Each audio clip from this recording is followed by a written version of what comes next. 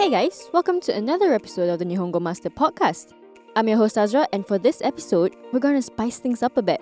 How's your Japanese language learning journey going? Everyone's on their own path at their own pace, and sometimes it can get pretty draggy when you're kind of stuck and don't know how else to improve yourself. How do you motivate yourself during those situations? How do you get out of bed and go, I'm going to study Japanese today? Today, we'll talk about Japanese language learning, tips and techniques, as well as a review of Nihongo Master's online learning system. I'm not doing it alone though. Today, I have company, and he's our special guest for today. Coming to you from Las Vegas, USA, I'm excited to introduce to you Azriel Olivares. Welcome to the show, Azriel. Tell us a bit about your background. Yeah, thank you for having me, Azra. I'm really excited to be on this show. I'm a new fan of Nihongo Master, so I'm really humbled to be here. A little bit about myself. I live in Las Vegas right now. I am a finance manager for a casino company. I was born in Los Angeles, and I've been learning Japanese for about 2 years and a few months. What brought you to like Japan, and have you been here? So what brought me to like Japanese, like many others, is I was introduced to Japanese culture through anime.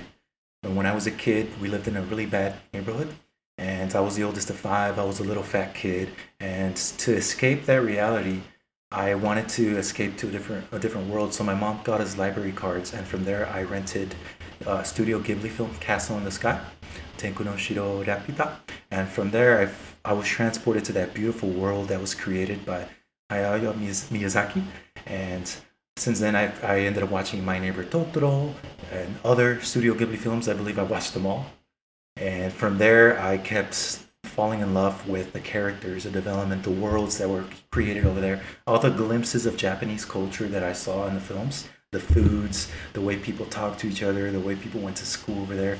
And from there, that got me to be interested into planning my first trip in Japan that I did in 2018. So how many times have you been to Japan? I've been to Japan twice and about 100 other times in my dreams. Tell us a bit about your experience the first and second time. What's the difference? Gotcha. So my first trip in 2018 in December, I spent only about 3 months before the trip learning basic phrases like asking for where the toilet is, or asking people for their name, or saying excuse me or sorry or please, looking for the next train. And so my Japanese wasn't very good at this point. I studied a few katakana, a few hiragana words, and scribbled out the alphabet just to try to learn that. But in 3 months, it's not really a lot to comprehend much. But that was my first experience. I was able to get around, I was able to ask for food, and I was able to say excuse me here and there. But my second trip was vastly different because the year that I planned for my second trip, I actually studied more grammar points. I learned how to say more complicated sentences. I learned new words. I really took my levels of learning to a higher level. And then in my second trip, I was actually able to make Japanese friends, which I was really happy about. How did you make friends? Because in Japan, the culture's not really all about making friends, is it? No, in Japan, the culture definitely isn't, especially in Tokyo. In Tokyo, everyone was very systematic and no one would make eye contact with me. I thought I'd be that weird foreigner guy that people would want to say hi to, and I think a lot of people that go there for the first time think that it's going to be like that you're going to stand out and everyone's going to notice you and they're going to say, hey, let's go practice English. But it wasn't like that. And so what I did though is, I know I was very nervous to do, but someone sitting next to me in the train on the way from Yokohama to Lake Kawaguchiko, she was on her way back from work because it was around 5 or 6 p.m., rush hour time, and I just randomly commented on the weather. And at first she was a little bit shocked, but then she ended up exchanging some few words with me, and then we had a little small conversation before she got off, and she pretty much told me I was the first foreigner that ever approached her. You talk to someone on the train next to you. So unheard of. Like, everyone is not unfriendly, but you kind of get a bit of looks when you do that. Yeah. What did she say about foreigners when you approached her? So she said she's a little bit intimidated by foreigners. Foreigners are a little bit scary, and it's not because we look different and scary, but it's more the fact that there are a lot of Japanese are self-conscious about their English, and that they can't speak to the levels that they can communicate with us. And I think a little bit too is being intimidated by how proactive, or how like that move that I did where I randomly talked to her, which is unheard of in Japan. I think that kind of personality and behavior can be a little bit intimidating in that social setting, especially a train. And so I think it's a combination of those things she mentioned, that it's very hard to talk to foreigners, and that was actually the first one that ever talked to her. Yeah, we Yeah. kind of stay in an expat bubble over here. And like for us, looking at like Japanese people, they're intimidating. So it's kind of funny that they see us as intimidating. Yeah, super funny. Both of us are very shy, but if we both kind of meet in the middle, I know that'll be very hard to do. But I think about the possibilities of all the friendships and all that. But pretty awesome. Yeah. During my time here, I don't really have anyone going up to me at all. And there's so many occasions that I want to go up to them if I see someone wearing a nice dress. And back home, I would definitely do it. No one would go, oh, like, what are you doing? But here, I feel like if I go up to them, they'll get so frightened. And then I will feel very, like, not sad, but I will feel just embarrassed a bit as well, you know? I can see that. Yeah.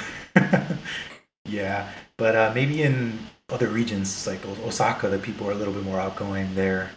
I don't know what's the reason for the big difference between Osaka, Kansai region and the other region, but completely different dynamics, in my opinion. Yeah, I 100% agree. I think the South, they're so much more friendly. Like Osaka, Okinawa, the culture is so much different. And I feel like only Tokyo is kind of very intense. And it might be because of the working culture, you know. Yeah. Definitely. So tell us a bit about the things that you have learned on your learning journey and what you want to learn. Yeah, so some of the things I've learned on my Japanese journey is that I can't know everything at once. Every day, I have to take every day by a little bit. I have to learn a little bit of words, a little bit of grammar, a little bit of sentence structures each day. And I have to accept the fact that Japanese is a long term journey. I'm not going to wake up tomorrow and be two, three times more fluent than I am today. I It's going to be a little bit of progress, and just like working out and having a new goal to lose weight, if you keep checking in the mirror every day, you're not going to see the results that you want. And so it's better to just keep practicing, keep to a regiment, even if it's 10 minutes a day, which is how I started my journey in learning Japanese. Just 10 minutes a day, it's going to add up. And so one thing I've learned too is that there's so many different ways to learn Japanese, and you have to find the way, you have to test out different ways to see what works best for you. What was the one that works best for you? What works best for me is looking at mediums that interest me. So it's kind of embarrassing, but I watched the full season of Terrace House with just Japanese, and at this point, I had already learned basic grammar structures. So I knew where the object goes, where the verb goes, where the subject goes. I knew basic grammars up to this point, probably around about 100 words or so. So I was able to catch a lot of these conversations in Terrace House. So I'd rewind and play, and then realize the way I learned was very formal. So it was a keigo, it was ending with mas in your verbs. But the way that Terrace House was extremely casual, da, and a lot of different words like that. So I had to really learn that that's the way they say it, casual, and I had to kind of marry that with what I've learned in the my grammar studies. So that's my favorite way. And from that, I also like going to Japanese markets, neighborhood markets, and trying to talk to someone, ask them how their day are. They're a little bit more open to chat here in the States, luckily. But I go to izakayas here in Las Vegas, and I practice, and I really love to talk and make new friends, and I feel that that's the way that I want to learn Japanese. And I could bury myself in a textbook, but I prefer to do interactive websites or talking in person and just getting out there and messing up and making mistakes and getting corrected. That's my favorite way. Nice. So, um, that's kind of like passive learning and active learning, right? So, what's the best and worst part about these two? Okay, I'll start with passive learning. So the best part about passive learning is that it takes a little bit of, I guess, brain focus for you. I consider passive learning just putting on something that I'm listening to in the background, whether it be the NHK news, whether it be a Japanese conversation that's full Japanese, whether it just be some commercials in Japanese, or even listening to Japanese music, which I've learned to like a lot. And I think that your mind recognizes simple sentence structures, it recognizes words that are used a lot, and then so that was the positive parts about it, that it's little efforts. All you have to do is put something on and just be there and just be mindful. The negative parts of passive learning is that you might hear some words and then you're gonna want to go look them up because you don't know them, and it's gonna kill you because you're gonna want to keep looking them up, but you might be working or you might be doing something else and you can't. So passive learning is going to be a little bit harder there. You just kind of have to let it happen and just let your mind pick up the Japanese tones, the intonations, and the words that are being used. Whereas active learning, you have to focus more. You have to actually use your brain power to actively learn and question and learn new words and use different strategies to remember those words. Whether you draw pictures or whether you write them out 100 different times, or whether you create 10 sentences using each word, you have to actively do that. When I try to actively watch Japanese shows and drama, it takes me about an hour and a half or 2 hours to watch a 20-minute, 30-minute episode because I'm rewinding, I'm playing, I'm looking up the kanji, I'm saying why. And so that's the positive side of active learning, is that you're going to learn so much faster, and that's how you're truly going to level up your Japanese, is a combination of passive and active. But the downside, like I mentioned, is it takes time to invest. So you mentioned that you like to talk. Is that helpful to your learning journey? Yep. So at the start of COVID around March, I was afraid up to that point of talking with people. I was embarrassed that when someone talks to me, I can kind of understand them, but I felt embarrassed that it took me forever to think about the words and what word to say them, because I would think about them in English first, and then I would translate them in English in my head to Japanese, and then I'd put them in the right order, and then I'd speak it. Now I'm trying to just think about it in Japanese first, and then that kind of cuts out the delay. So what I did since March up until this point is do italki conversations with Japanese natives, 30-minute conversations. So I've had about 20 or 25 of them. And with the little Japanese I knew, I went ahead and started it. My first conversation was introducing myself, asking where they live, what they do, how they became a teacher. And then after those points, I would kind of not know what else to say. So then they would ask me stuff, and I'd ask them, hey, how do I ask you if you have any kids or if you have any dogs? And then they tell you, oh, dubutsu o katteimasu ka, or stuff like that. And then I would learn that, and then I'd take it to my next conversation, and I'd know how to say that now, and I'd learn different variations of that. And right now, up to the 20-something talk I've gone through a lot of conversations. I can get further and further in each conversation and really comprehend a little bit better. And I feel that way has helped my growth a lot more. So all this conversation is in Japanese only, or were there a bit of English?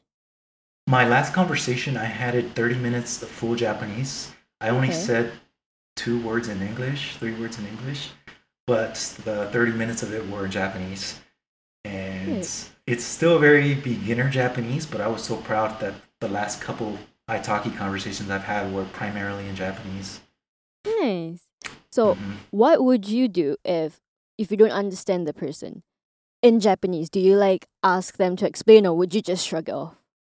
If I didn't understand something, if someone gives me a sentence in Japanese or tells me something, and I only understand the first part, so if they say something about a dog and I don't understand the other parts of it, I tell them, you said something about a dog, and then this is that. What was the last part you said? And then my instructors, they would tell me either in simplified Japanese to explain it, or they'd tell me in English, because some of my instructors knew a little bit of English. And so then they'd help me explain it, and then I'd ask a bunch of questions like, why do you use that particle?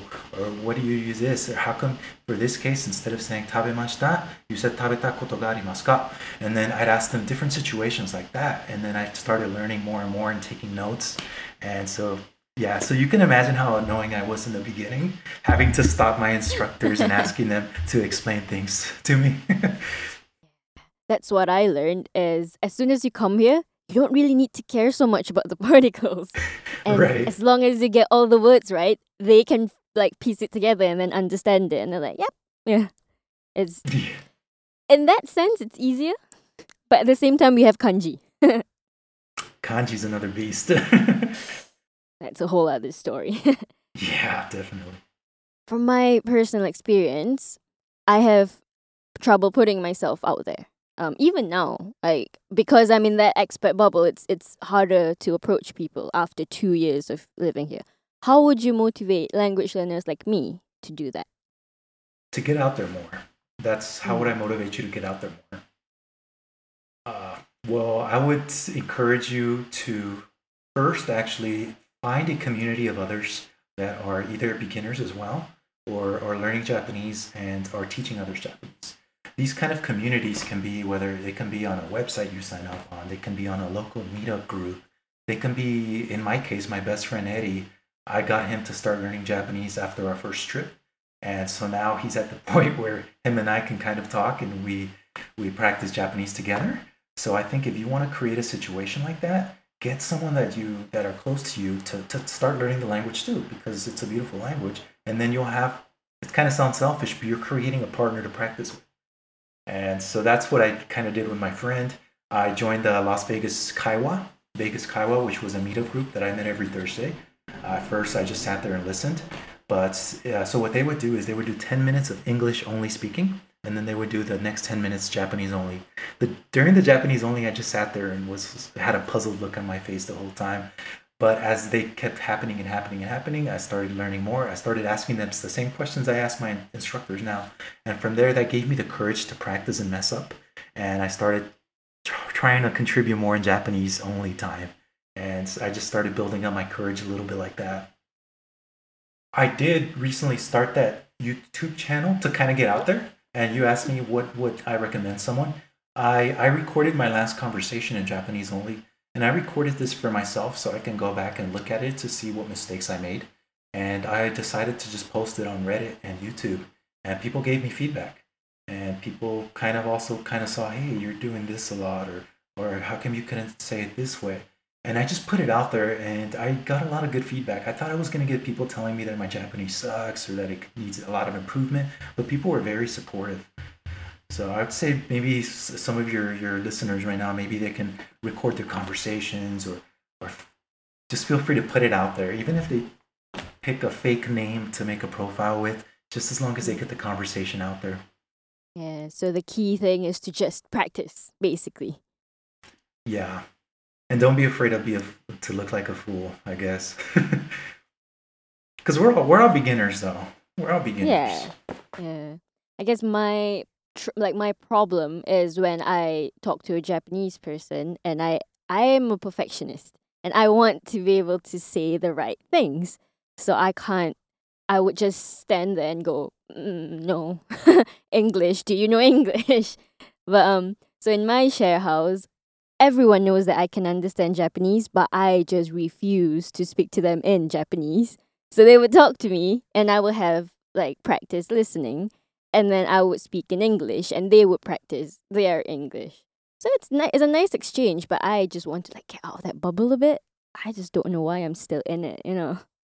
Well, I challenge you, Azra-san, the next time you see a girl wearing a really pretty dress, like you mentioned earlier, just go up to her and tell her it's nice. That's it. One piece of ski. I don't know, something super simple. Yeah. Sumimasen. Shiteshimasu. But I can imagine it's pretty hard because of the culture. And like you said, I tried it at the beginning. I was a perfectionist too. I didn't want to say something unless it was perfect in my mind. But I just said it the way it came out, and then they corrected me in a nice way, of course. And then I said it better and better, and it built your confidence slowly. But I would enjoy talking. I listened to your Saturday study session conversations where you do 2 conversations, Asura Sensei, and I would, if I was approached by one of your personas, one of your conversations, that would be a fun conversation. I mean, Yeah. yeah, you're really good at Japanese, in my opinion. Really, thank you. Yeah. So we're gonna move on.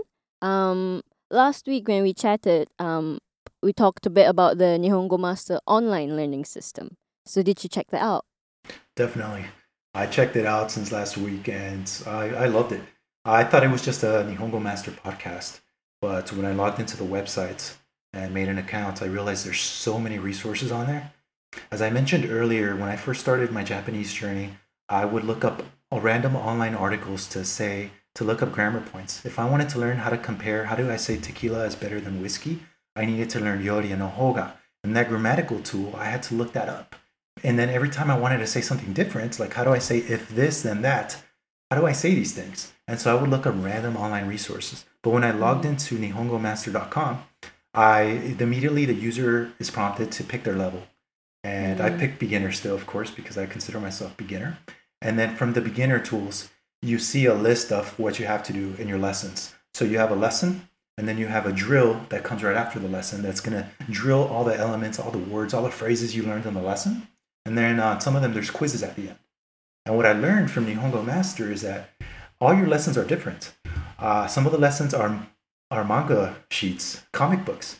And so on some of these, they're really interesting to read the comic books. And then at the very bottom, it tells you the vocabs and it breaks down the dialogue. And it even has an audio portion of the dialogue so you can practice listening. And the way the lessons are structured is exactly what I would Google when I'm looking up a grammatical point.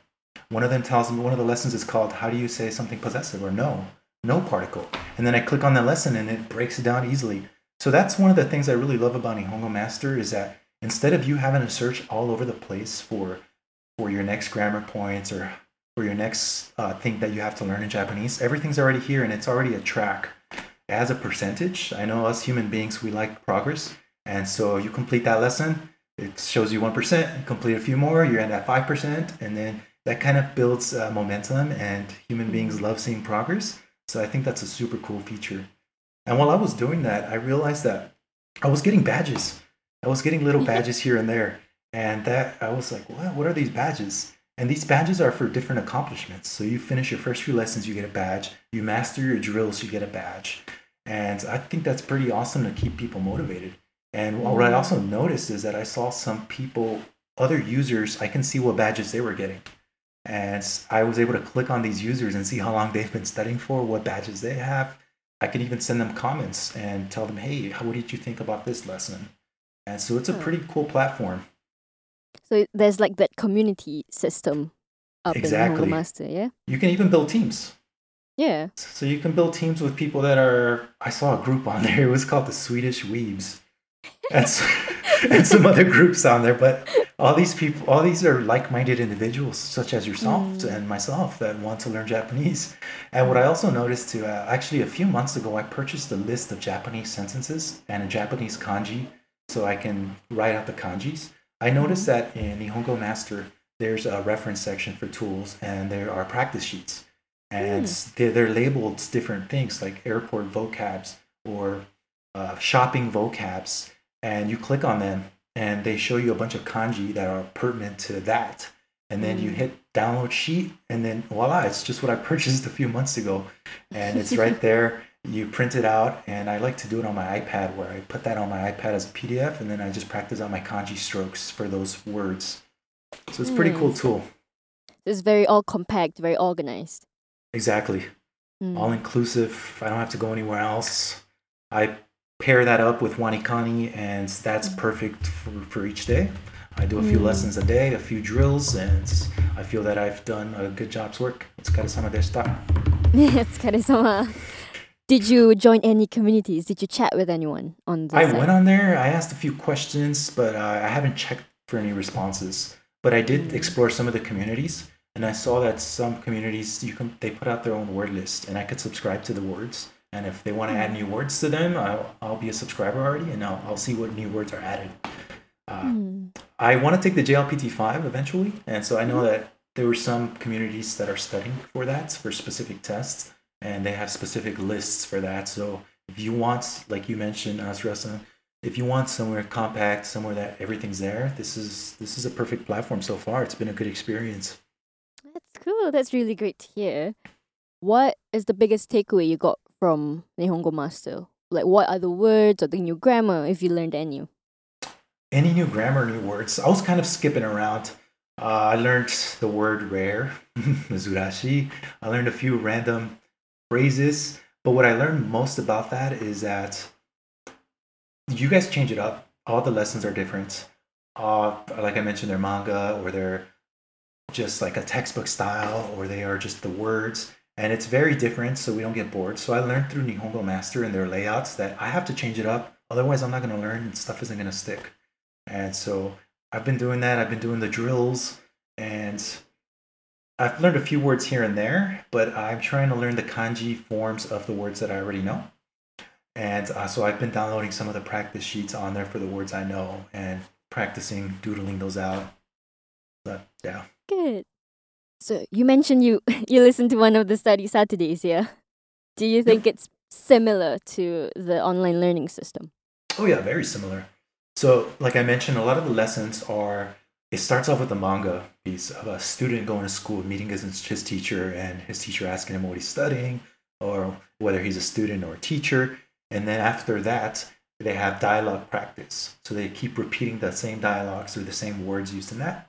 And then at the very end, it kind of breaks it down. That's very similar to the Saturday study podcasts. For example, you go ahead and break down. You teach someone how to do something. You teach down what that grammar point is. You teach a few words on there, and then you break that down, and then you have a conversation. And then your conversation involves a lot of the words you taught in the beginning part of the podcast. And then, and I feel that that structure is very good because you learn it first, and then you hear it in actual conversation. So after your Japanese conversation, you then break it down in English. And I think it's very effective, and it does kind of line up with the Nihongo Master lessons. Thank you. Yeah, that was what I was aiming for. Cause How long have you been living in Japan and practicing yourself as a me, son? Yep. I have I've been in Japan for about 2 years and 4 months, I would say, 5 months. And I started learning Japanese 2 years before I came here. But that was just textbook, and practicing for learning for the JLPT. So I have till JLPT 3, if I'm not wrong. But then Wow. it's only that's the thing. It's only like textbook, like practical. I am horrible. So when I came here the first time, I did not speak. I refused to speak, and then I got into the expat bubble, and it was even harder to put myself out there. So, with Nihongo Master, I became more active in speaking Japanese, and now I am speaking. Very casual though. I realized whatever I learned for N3 was kind of useless because it was business Japanese, and Gotcha. here, like when you speak face to face, whatever I learned was just thrown out of the door. I like had to start from scratch. Everyone talks differently. The words they use were different, and it's all casual. It's extremely casual, and I feel like you don't get a casual. You don't really get casual conversations so much online when you're learning or textbook. So with the podcast, the Study Saturday series, I'm trying to put in whatever I learned, talking to my friends, so that when they come here, they don't get the same shock that I did, because it is extremely different in my opinion. Yeah. Yeah, that's awesome that you're doing that because maybe that also has to do with why it's kind of hard for people to get out of the expat bubble. So now that you're Mm. teaching more and more people, especially those that live in Japan, more casual, basic casual conversations, maybe it'll give them that courage and that knowledge to try to break out of that expat bubble. That's Yeah. pretty awesome. So thank you so much for your time. It was really nice having you on. Where can people find you? What are your social media? Yeah, thank you for having me. My social media right now is still fairly new. Like I mentioned earlier in the interview, I started a YouTube channel where I am going to post my conversations that I have in full Japanese. And I'm still making a lot of mistakes, but you can find me on my YouTube channel, Azri-san, Azry, san, San. And connect with me on there, and I'd be happy to chat with you. Thank you. Great. Thank you. And that wraps up our chat about Japanese language learning. We talked about struggles and methods for Japanese language learning, the difference between learning on your own and using the language in Japan itself, and a run through of Nihongo Master's online learning system. If you want to learn Japanese language for yourself, you can find us on Twitter, Facebook, Instagram, and also the official website.